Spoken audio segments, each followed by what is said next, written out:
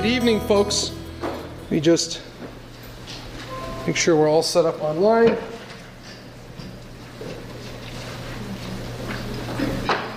And just pull this up. So just good evening, everybody. January 17th, 6 o'clock for our third redistricting meeting.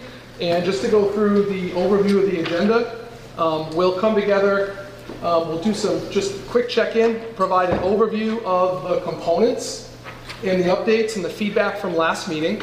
And then we will have AppGeo present some of the information and provide some overviews of some scenarios based on the feedback, the data we've collected, and then what we'll do is how we've done in the past is allow opportunities for that, push out some information, and then allow you to process and gather and share information, and then get that back to us. And then at the end, we will wrap up and talk through like what the next steps are. We're actually looking at the potential of another meeting, just to provide the time that we think it may take for us to really process this and whatnot. We'll put that out there to folks. We've been doing the hybrid meeting, and we're trying to make that work the best we can, and people have taken advantage of it, so we would just put that out there to the folks online or in person that will continue to do so. But wanted to just share just a brief update of kind of what you can expect today.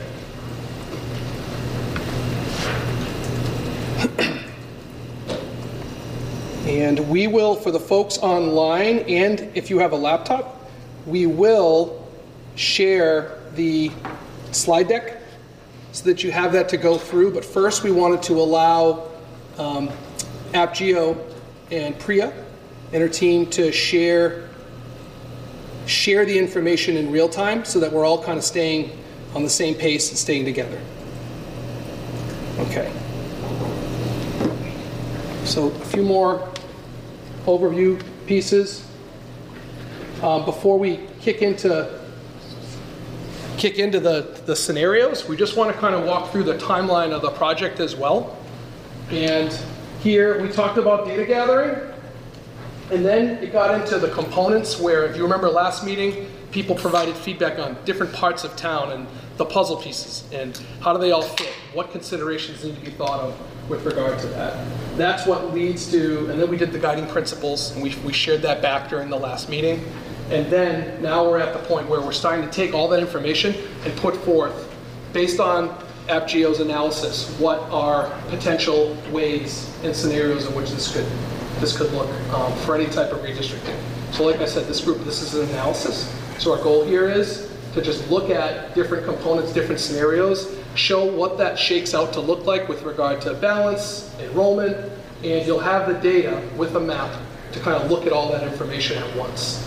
We've also provided some printed copies that we'll put out at the tables so that people, if you need to reference two scenarios at once and whatnot, we thought that might be helpful to just make sure we keep the conversation going. Thank you. Oh, go ahead. Okay, so timeline kind of zoomed out from what we just talked about in the process. Here we are in this build, review, revise. We're looking at population projections. Next meeting, we'll start to look at, as we get feedback on potential scenarios, the next step is iterative. So what we'll want to do is look at, with any scenario, what does that look like in the next 3 to 4 to 5 years as the population and enrollment changes, so that we can have more information and you can provide more feedback as well, and try to like lay this out. This isn't a small feat, but certainly this is why we're taking the time that we're taking to kind of go through this in a systemic way, or a process-driven way. And then ultimately, February and March, we'll look to have proposals shared out with the community in a forum, basically allowing this group, after you've weighed in, the idea is to go with a public type opportunity for anyone who wasn't on this committee to be able to look at where we're at and get additional feedback. And there's a process for that as well that allows people to weigh in. And then ultimately, the goal is to, by April, start to look at formulating what are the recommendations, whatever they look like. It could be scenarios that are recommended. It could be, depending on what we gather, It could be a scenario where we look at, this makes sense to do now, this makes sense with the projected information we have to look ahead, but ultimately we're trying to just get to the root of, with these scenarios and with the information we have available to us, what would make the most sense. I'll pause there just on timeline, and I want to be cognizant of time so that we can get through the scenarios and you get the full description, but any questions so far? This is going to be linked for you as well, so you can preview it and certainly ask questions. Yep. Oh, I'm sorry. Hi. Just to clarify, so it says 2021. So that's like, are we? Oh, this is wrong. 2022? Yep, we know Okay. 2022. Just to clarify. Thank you. We'll fix that. Oh, Thank God. you. No, it hasn't been Good, you haven't been good yet. catch. Good catch. Thank you. And go ahead.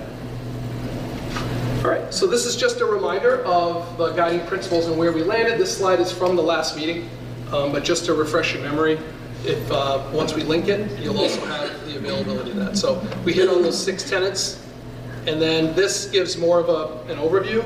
If you haven't had a chance, the website has been updated to incorporate the work from this meeting, along with other updates. If people weren't at this meeting, at least they can stay on pace with what's going on. All right, so we'll kick it to Priya, and I'll let you take over and present some of the scenario information. So we can run through some of these slides pretty quickly because you've seen them. This is the current districts, how Can you your... talk louder, please? Sorry? Can you talk louder, please? Oh yeah, you've seen these. I'm going to run through the current districts. This is how your current districts are, for the elementary and the middle school. You can see the different colors is signifying what the districts are, and then of course the 3 middle school districts. So that's what they are currently.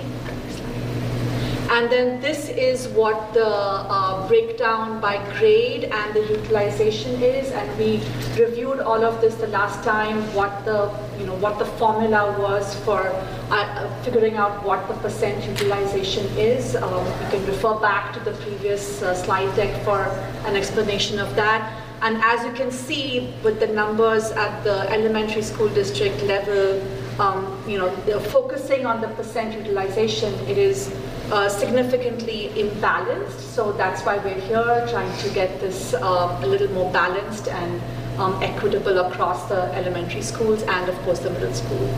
The numbers are presented for all these different metrics as well, the English language learners, the special ed, and the free reduced lunch as well.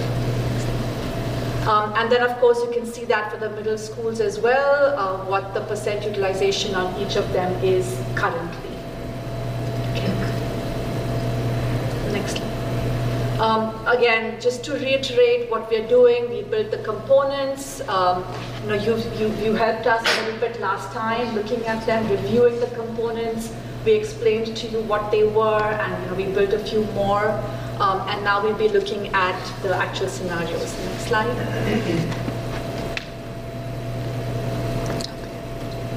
Next slide. As you can see, I hope, this is what primarily, this is the same thing as what we looked at last time, but we added a couple more components at the very north end of town with Kennedy. We added some additional components there, and that's pretty much the only significant. We updated 2 of them as well. Was it Keller? So we updated the Armenter 9 area, which I think might have been 8 or something before, and then the Oak 5 area as well. Those were both updated based on your feedback.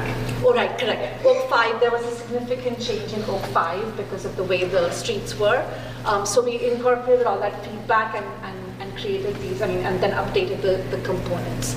And again, to reiterate, the components all, we really try hard to make them follow neighborhood boundaries, and that's why that Oak 5 is a good example, like trying to keep the neighborhood together, and then, following physical barriers or, behind a parcel so that the entire street will be in one component, so you followed all those rules. Slide. Okay, so now I'm going to dive into the scenarios. We have 4 scenarios to present to you. I think what I'm going to do is I'm going to go through all 4 of them very slowly, the best of my ability, and then we'll come back to them, and then we can sort of, analyze each one individually. Does that sound good? It's okay. So let's start with the first one. This is, it's interesting because we actually created this scenario before we had the utilization numbers. So we said, okay, let's just go, just see what it looks like, make it all look very nice and pretty and organized. So the components were moved to sort of create this, what we're calling a geographically logical map. So if you look at it, you can see, how Keller and Sullivan look, Parmenter looks, Jeff. So we essentially moved the components around to make it look like this neat map. And then that's what, following the feeder pattern, that is what the middle schools would look like. So I'll give you a minute to just digest this. This is what, very sort of geographically neat map looks like. The next slide, Chris. We also will have printouts to Correct. put out when we hit the time to deal. When you Okay. look at that. Yeah, you can look at it in a little more detail. In links. So now looking at that very geographical map, this is what the utilization looks like. So you see right off the bat, Parmenter is way above capacity, and not so much with Oak, and you can see the numbers, how they're kind of really still out of whack. And like I said, this was before we had the utilization numbers. And it's good to have this to sort of see what happens to, when you move these components around, what the numbers would look like. So, okay, the next slide. The middle school is even more, like now Sullivan is at 43% and Remington is at 71%. So it's really, now you can sort of see, it gives you a clue as to what it is that you can improve on. And so this process is really just versions of scenario 1. So you create one and then you just keep adjusting it till you get to a place where you're comfortable with the numbers. And then of course geographically also it needs to make sense. Okay, so the next one. This is the second one. And so we moved so we sort of now said, okay, now let's look at the utilization now that we have the number. And we wanted to focus on sort of decreasing the utilization in Parmenter from scenario 1, which was really high. And so as a result, of course, we had to move some of the, the components that we were putting into Parmenter out of there. And so as a result, those were the changes that we made. And and we had to fill Oak a little bit. So then we took some from, that Oak component, we put it back into Oak. And then we took some of this Jefferson component, put that into Parmenter. So you can see that the adjustments we made. And I think the last time when we were doing the component building, you saw how each of the components, we know the information of how many students are in each component. So when we move it, okay, this is going to bump it up or reduce it or what happens. So this is what scenario 2 looks like. And then of course, similarly with the middle schools. Okay, so now, while we were building this, we were conscious of the utilization. So now you can see that it's a little more balanced with Parmenter at 92, still high, and Jefferson, you can see the numbers here, Kennedy's at 91, and Oak is now at 86. One of the things that keeps popping up is that you have that pretty high number of the free and reduced lunch at Parmenter, and that seems to sort of consistently stick around. And we can talk a little bit more about that down the line, but I just wanted to point it out to you. Okay, the next one. Just a quick question. Do you have the data on each of the scenarios of the total impacted students in each scenario? Yes, we would have that. Yes. So at this point, what we're trying to do is sort of just share this with you as a first pass. Let's look at these. Give us some feedback on what you think. Maybe we can build some more scenarios. And the next time we'll come back with all that information, students affected, potentially drive times for students, also the projections, that's another key thing. You know, we have the projection numbers, so we'll apply those and present the same scenarios with the projections. Now, you know, it doesn't make sense to do any of that with scenario 1, right? Like, that's up. There's no point in even considering scenario 1 because you've got Parmenter 109. So there's no point in putting the effort into, you know, getting into any more elaboration on that. So what we try to do is whittle it down to something that is really workable and then add the detail to it and then present that to you. So I hope that answers your question. Okay, so this is what the middle school looks like. Sullivan is still at 44% as a result of, you know, this. So, you know, sort of juggling both elementary and middle, and you can see is consistently going to be a problem. Okay, so the next scenario is 3, and here what we did was, you know, equalizing both the utilization and creating a geographically logical map. So there was that, you know, that oak sticking out there into Keller. So, you know, we put that back into Keller. We adjusted some of the oak districts and also up top, you know, moving stuff into Kennedy. So a few changes you can see here. The Jefferson is back into Jefferson. Parmenter 3 has been moved into Jefferson. So we're sort of trying to make it a little more logical, the map, and also see if we can get the numbers to balance. And so sure, the numbers were a little more balanced. I think, if I'm not mistaken, because correct me if I'm wrong, but with Kennedy, we were also trying to reduce some of the numbers at Kennedy, right? There are modulars. I think someone from the group had reached out about that, but we had talked about the modulars. I know we have a new member here today. This is Mike D'Angelo. He's the Director of Facilities for the town of Franklin. He's here. He's been a member of the team. He's joining us tonight for this meeting, and that was an area that currently we use the modulars. They're in effect. There was, at one time, we had discussed what would be what's the word, lifetime of the modulars, if you will, and they are operational, they're able to be used, so, and I'm not putting you on the spotlight, but there hasn't been any recent discussion about closing those, but one thing would be, is that's a consideration, is while we're at this moment in time, to start to think about what would be a long term. Do we count those in? Right now, currently, there's no classrooms, as far as like a first, second, third, fourth, fifth grade, but we do have health that will use those. There's music, there's also a pull-out space, and so that's how that space is currently used, so that is a factor. Yes? Is it a module, like a flex space? Modular is like an addition built on, that's not part of the original building, but has been used. We had modulars in other spaces and other schools along the way, but there's still one in Kennedy. Question.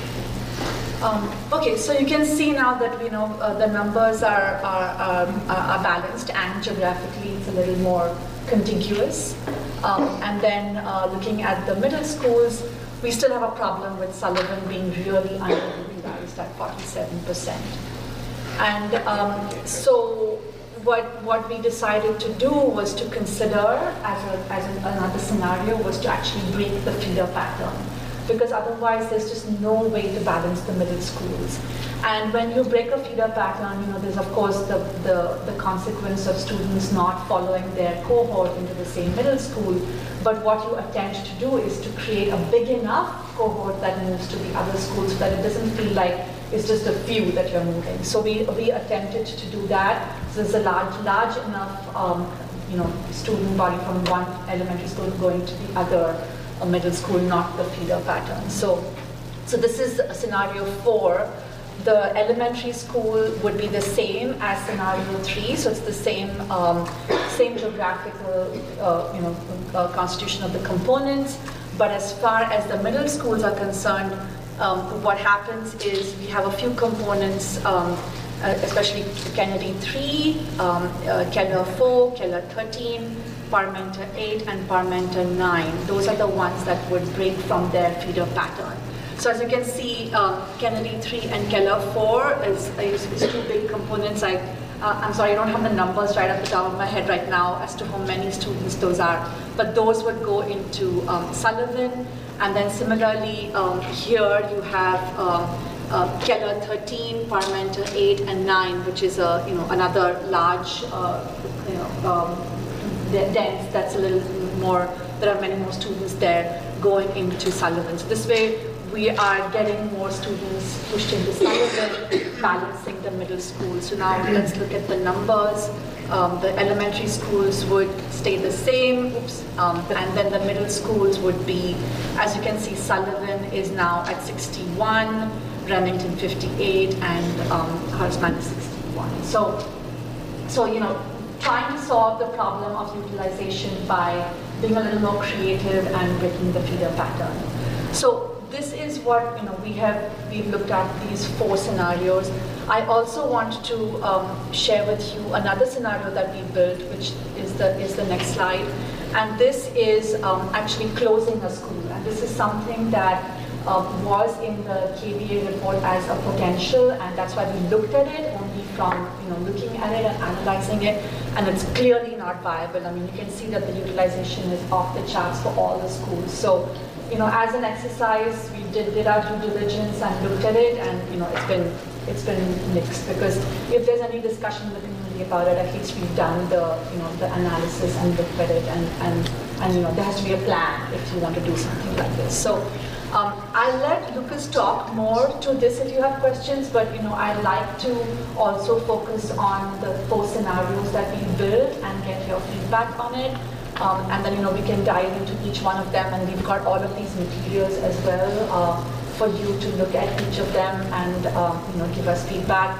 And very soon, and I apologize that we don't have this up yet, but tomorrow we hope to have a story map online, so that when you're home you can look at the same deck more in a interactive way, move around on the map as well, and look at the scenarios that way with the details of the tables right next to it. So we'll have all of that ready, I hope, tomorrow. So for now, it's just the Google slide deck. So and the screenshots, but hopefully that's plenty of information, and we can weigh in on what they look like right now. So questions, or Lucas, if you want to address this? I think you hit on some of the key points. One was having you do an analysis of our space and how it could be utilized. It did come up publicly. It was asked. The question was asked during a FinCom meeting. It's been asked in other public venues as well. And we thought what we had committed to this group was we weren't going to share any scenario information unless you heard it from this table, if you remember how we left it. So any scenario that moves forward needs to be viable for next year. So as we look at projections and we look at enrollment, next meeting, we're going to look at that closer to kind of look at what does each of these things look down the path. But at this point, if it can't happen for next year, it doesn't feel like something we should be prioritizing to move much further on. The other piece that you mentioned, Priya, that I wanted to say, there's also when you close a school, as some of you in this room have experienced, there's a policy that the school committee has around that process, and that's its own analysis of closing. So I just would put that out there, that's another process that would need to take place if that's something that the school committee is interested to engage in. But I can just tell you, based on the information that we have and the data that we'll continue to share with you, this wasn't an option at this time.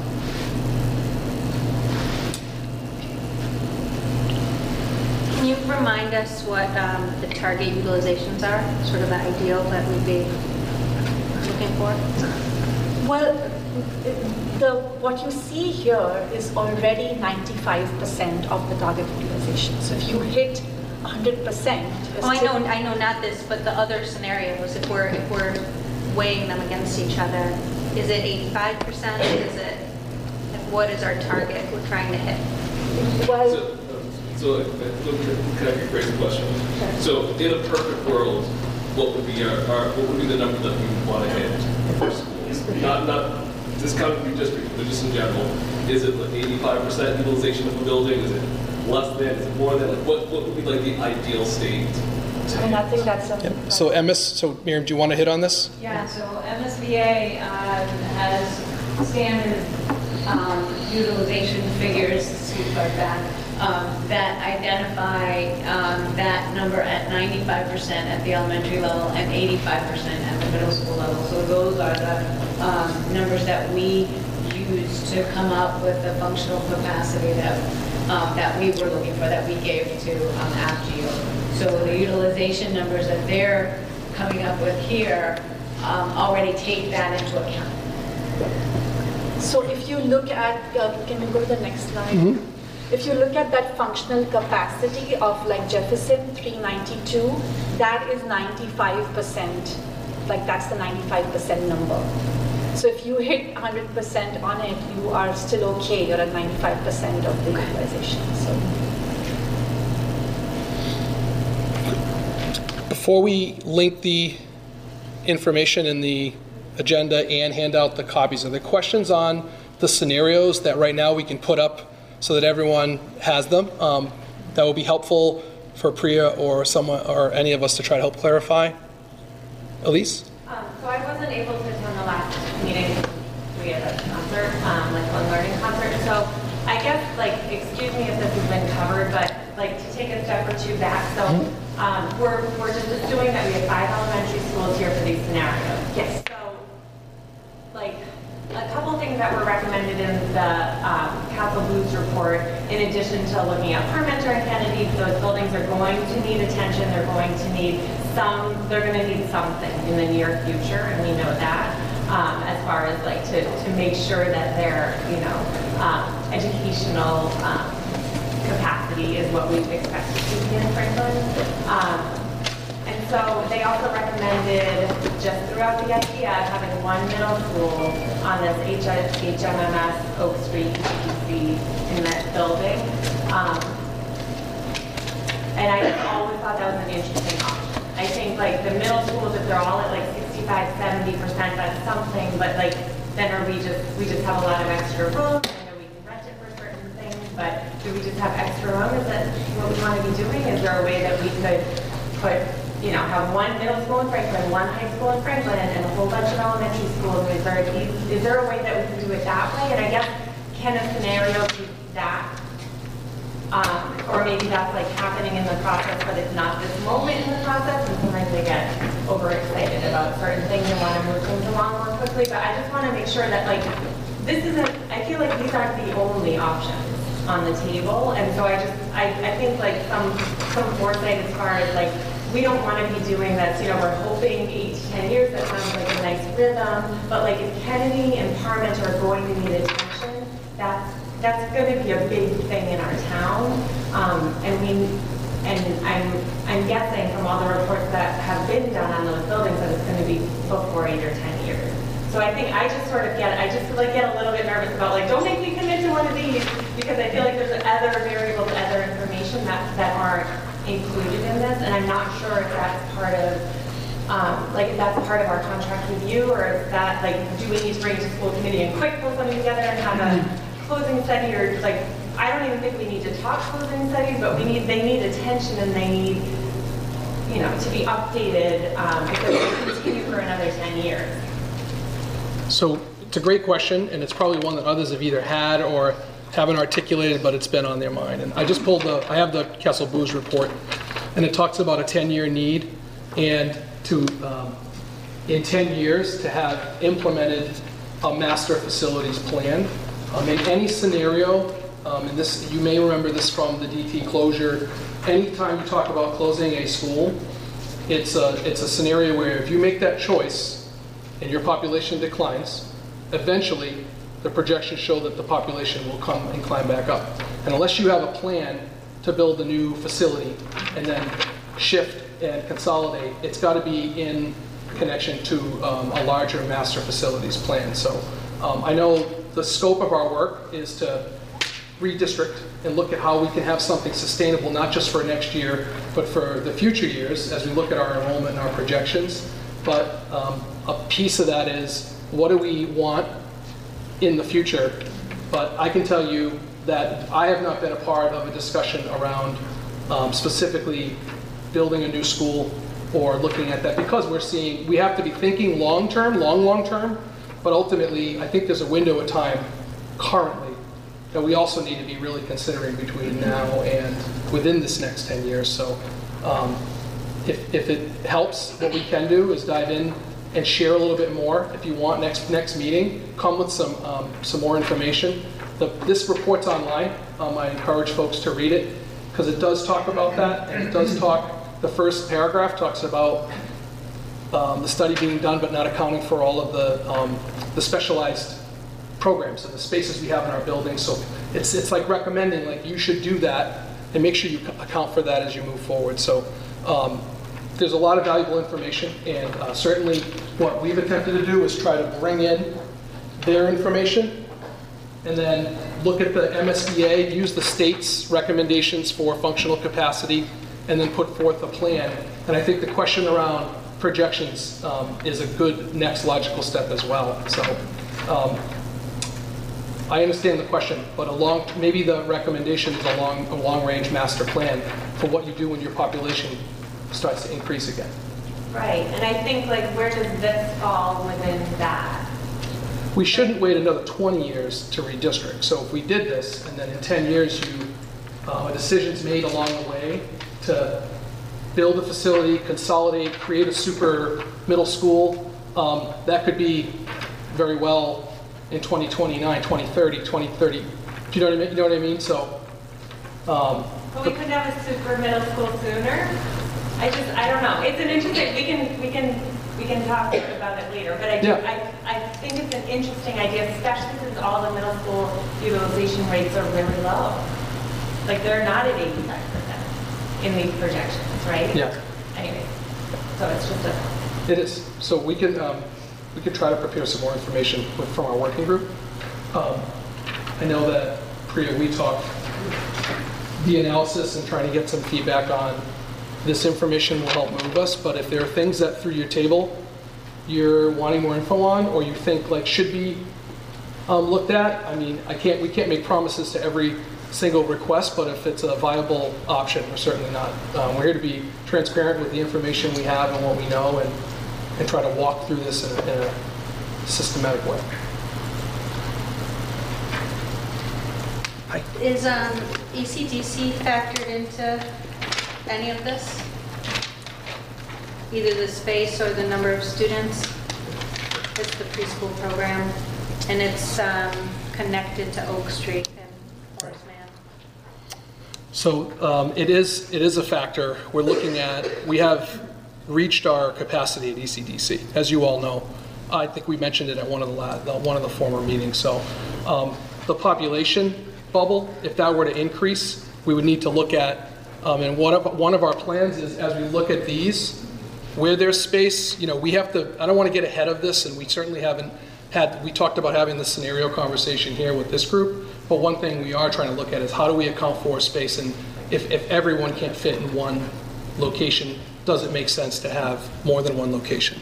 Does it make sense to look at that and try to be strategic and planful around where we would put part of ECDC as well? I ask because maybe if there's excess space in the middle schools, that can be thought about. That's been a consideration. Hi. There is a question in the chat. Was the scenario of transitioning fifth graders to middle schools brought up, and/or can panelists comment? Yeah, I mean, we can open it up. So that question is around, it sounds like transitioning from moving grades. So some districts will have K through 4 and then a 5 through 8.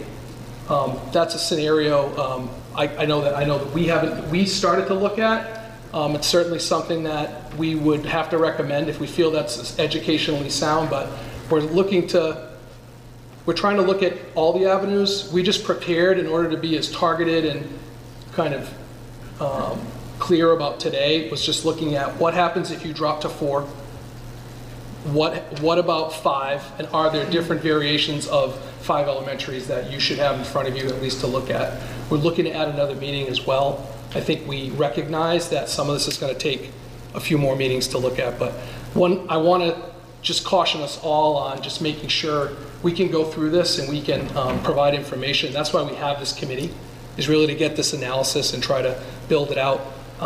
But I would want us to we have to vet the scenarios. I've heard a lot of things asked of me over the last, no one on the advisory committee, but certainly, what about this, what about that? And it's like, we have to kind of keep it within the realm of what's possible.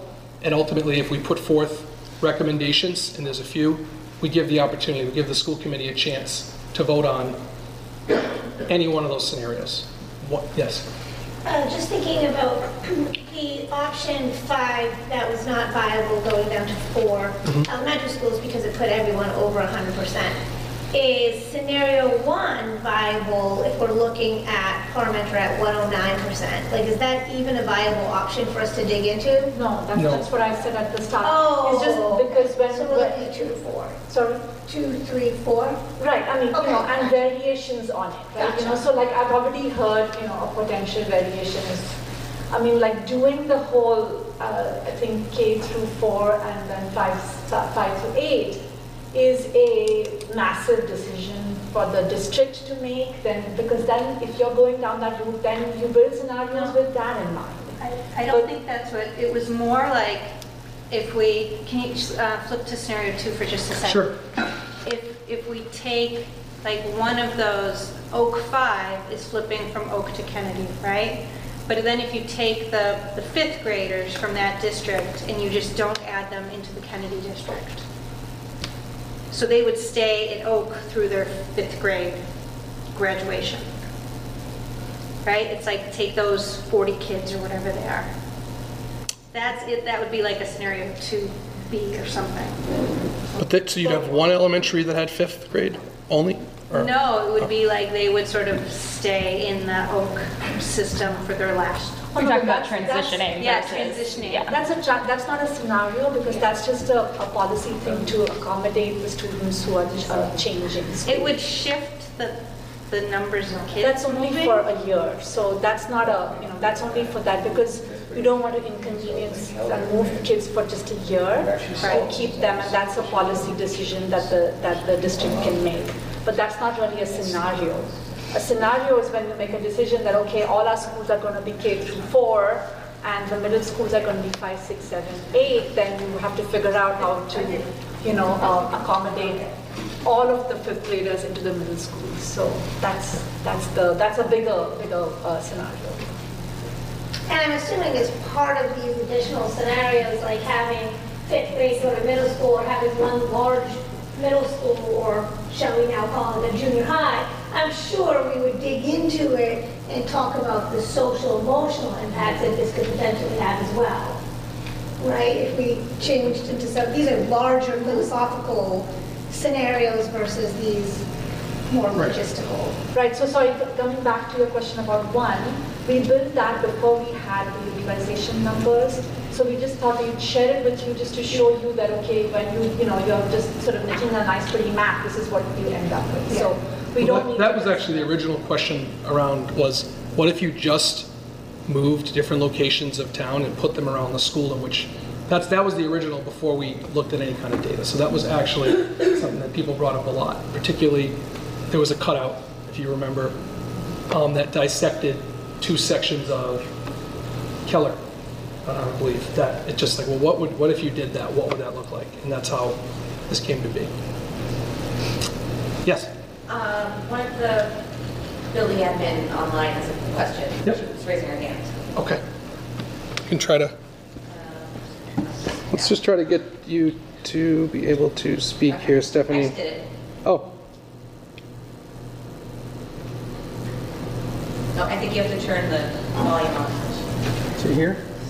Context to the previous point of the possibility of 5th grade moving into middle school. I just wondered, and I was questioning, I couldn't quite hear if that was brought up. But I just think to Elise's point, about the projections and kind of those more permanent solutions, I'm just to wonder what those numbers might look like as we wait on some of those bigger scenarios. if there is any, and this is a true question, any less impactful, even temporary scenarios that would lessen the capacity on elementary and provide more of a robust capacity at middle school, having fifth transition 1 year earlier, transition into a 5 through 8 model at middle schools. If I'm looking, and this is not true for all current elementary schools, but it looks like the majority, the numbers are higher in fifth than they are for the kindergartners coming in. So if we transition those fifth graders into middle school a year earlier, would it be less impactful in terms of, while we wait for a bigger decision, would it be a less impactful, even temporary solution to have that transition? It would not affect bus routes. It would not redistrict neighborhoods. But again, it would lessen the capacity for some elementary schools and provide more robust numbers at middle, even temporarily. So just kind of a thought. I don't know what those numbers would look like, but a thought. Yes, sir. And I think jumping off the idea. Thanks, Steph. Hello? You're good. You're good. I think jumping off that idea, which is an interesting idea, I think in general, and wouldn't have to necessarily apply to every single school. To give you just a quick example, even focusing on one of the issues that we have, Helen Keller and Sullivan, I think we're clearly seeing that getting Ian Sullivan balanced out is pretty challenging, it looks like, for an equal utilization of the middle schools. If just in that district alone, not even touching districts as a scenario, no one changes, there's zero impacted students. If the fifth graders in the ballpark went into the middle school, your middle school now drops down to 86% utilization. Your middle school goes up to 67%. Compare against Remington at 63 and Horseman at 62. You've instantly created a 100% balanced middle school system, brought your Helen Keller back well within your range, and you've literally redistricted not a single child in the entire school district by that one concept. Very simple. There is some redistricting in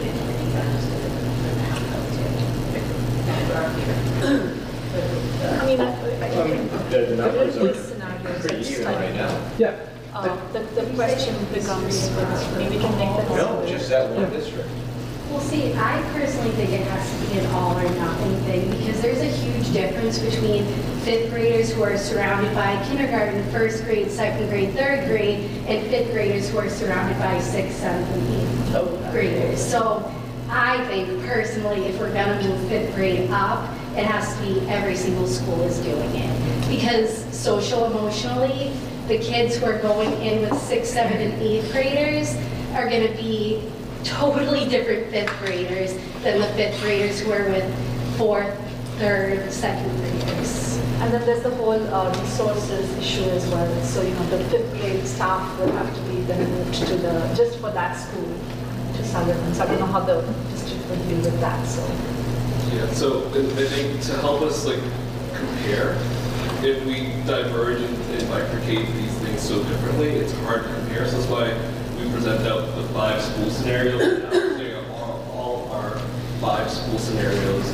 They are all 5 through K to 5, 6 through 8. They are all consistent. The only differences are the movement of the components. I don't think you can compare movement of the components and also for schools or middle school that's a 5 through 8 or 5 through 8 to these. So I think right now, if we focus on just the 5 through 8 things, at least help us figure out, okay, of these scenarios, what is viable, what makes sense, what do we want to move forward with, what do we not want to move forward with, and then we look at different scenarios that are separate from this, that is a different change beyond moving where students are. Hopefully that might help us get back to. Yes, and then what we can do is next meeting, we can prepare some of this information and some of the data to show how that shakes out. Because I think we understand the concepts. What we can do is put it down and just show, can show those next time, but we were trying to keep this focused on this scenario group so that we didn't mix and match, but then we can come to the next. Yes? I just wanted to, there was one other person on the line at their handwriting. Okay. And I think I have to unmute here, okay? Here we go. Let's try it. I won't be able to do that again. Can you hear me? Yes, go ahead. I think there's some feedback. All right. Try it now, Brian. Is that better?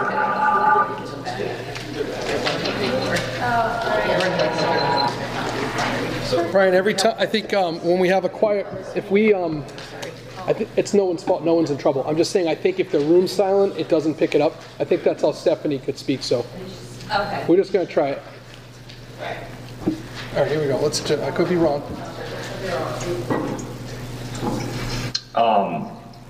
Okay, okay, can you hear, I guess, I'll assume you can hear me now. I can't hear.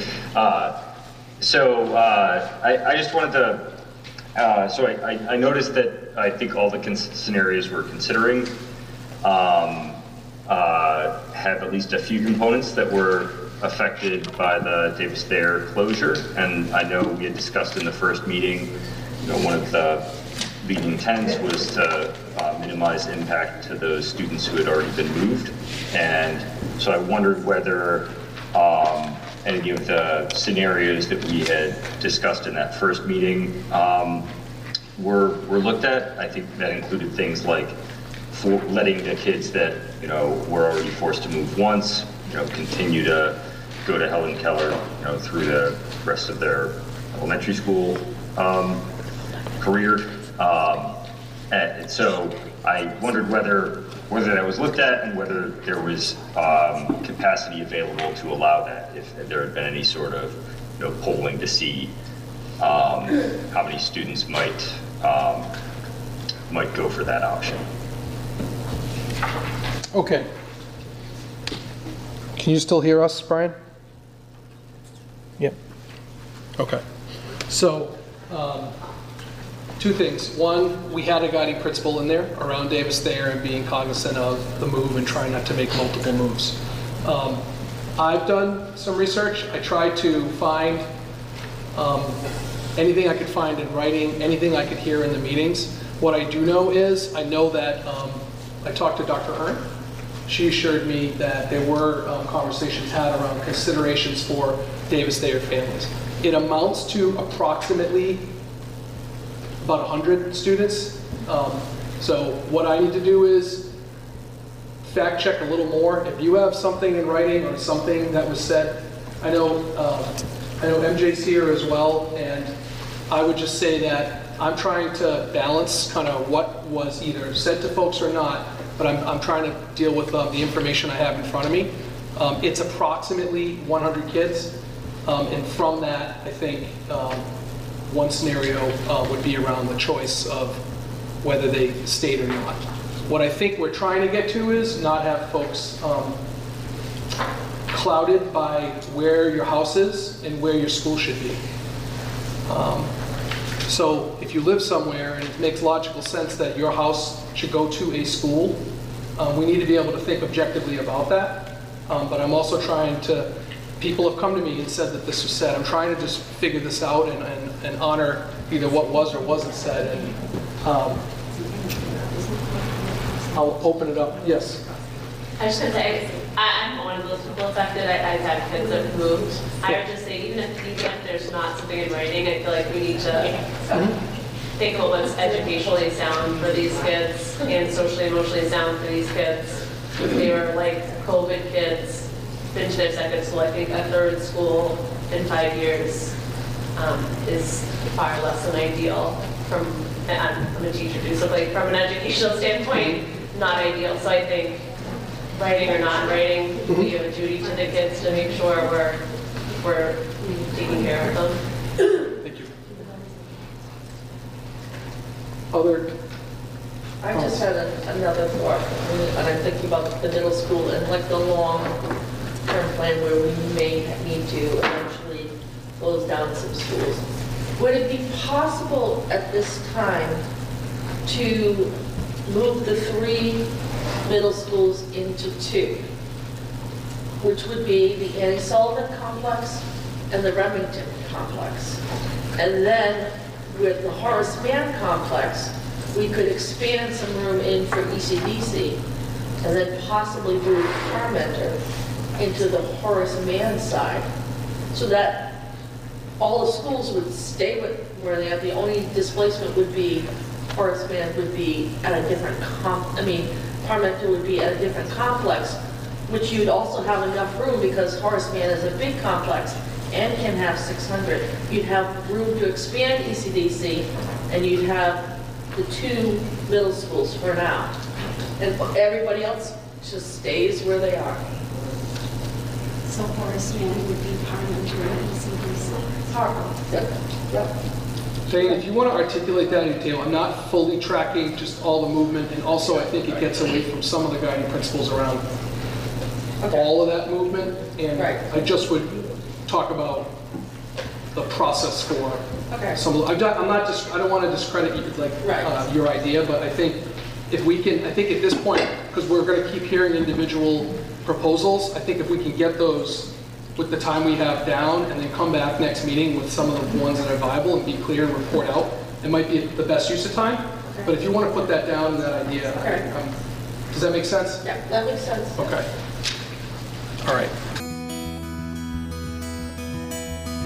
All right, ladies and gentlemen, we're going to come back together. If you can have your attention, please. What we'll do, if you look at the slide deck, you'll notice we have some next steps. So this information that you share with the table, we're also going to send you your own form that allows you to continue this discussion just on an individual basis around feedback, likes, dislikes, and considerations. In addition to that, we're going to come back next meeting. We talked about sharing some other potential scenarios, right? Some of them were discussed in this particular meeting. And then we'll also have the projection information for this group as well, to talk about what are the multi-year impacts of any decision. And meeting 4, Tuesday, February 7th. That is the meeting that we didn't. I'm trying to think. That's wasn't the scheduled. That's it's a the new one. We've added an additional in to try to add another meeting in. If you can't make that meeting, please let me know. But we will offer a hybrid again as well, and knowing that folks may not have. And we'll keep the same meeting that we already had after that. I think it's March. Yeah. No, we have February 2nd, and now you're adding in Tuesday the 7th. There was none after February. Okay. So we mean So we had the 2nd, which was a Thursday, sure? which was weird. I double checked it because I thought that was weird. Yes. But yeah, it's a Thursday. Let me double check this date here. Sorry, did you say there's a meeting on Thursday, February 2nd. Yeah. Which we had in there already. We had it as a Thursday. Oh, then maybe this is wrong. Yep. We'll double check that date. When we send out the survey, to you, we'll put out the additional date for you as well. So we are adding March 21st though, or you're just gonna wait and get back to us? So you said that. You had February 2nd on there, which is Thursday. Was that just Oh, that was always scheduled? I guess it was meant to be a Thursday. If you go back to the sign-up form, I think we had to adjust those dates because of some conflicts that were occurring. But what we can do is put out the information again. We were looking to add an additional date. And we'll put out the form for you as well to provide some input, feedback, suggestions, any other information you want us to know, so we can come back to this team. And we'll put the remaining dates that we have, so you have them, and we'll shore up these slides and this date. I'm not sure what happened there. So you're going to look into the 2nd? Yes. It seems close somewhere, the 2nd to the 7th. Paula's main point is Panther Pride night here. Okay. On the 2nd. Right. Okay. That's okay. We'll have to look at a venue change potentially. Come to Parmenter, see the bones.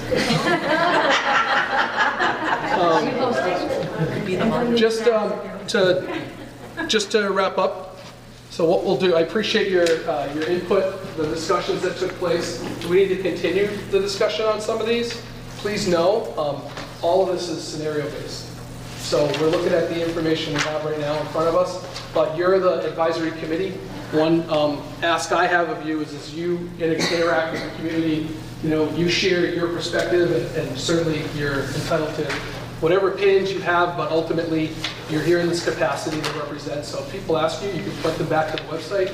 You can share your thoughts, but ultimately these are scenarios, so nothing's been set in stone. Once again, it's a school committee vote, and that's the final decision. But our goal is to work through this so we have viable options for consideration at later this year.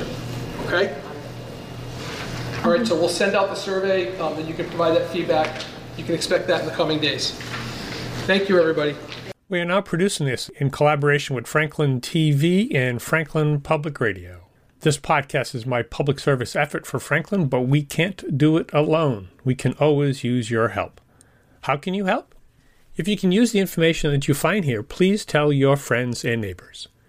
If you don't like something here, please let me know. Through this feedback loop, we can continue to make improvements.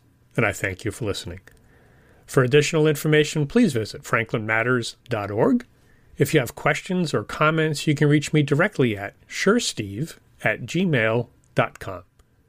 The music for the intro and exit was provided by Michael Clark and the group East of Shirley. The piece is titled Ernesto Mañana, copyright Michael Clark and Tintype Tunes in 2008, and used with their permission. I hope you enjoy. By the way, you can also subscribe and listen to Franklin Matters Radio on your favorite podcast app. Search in podcasts for Franklin Matters.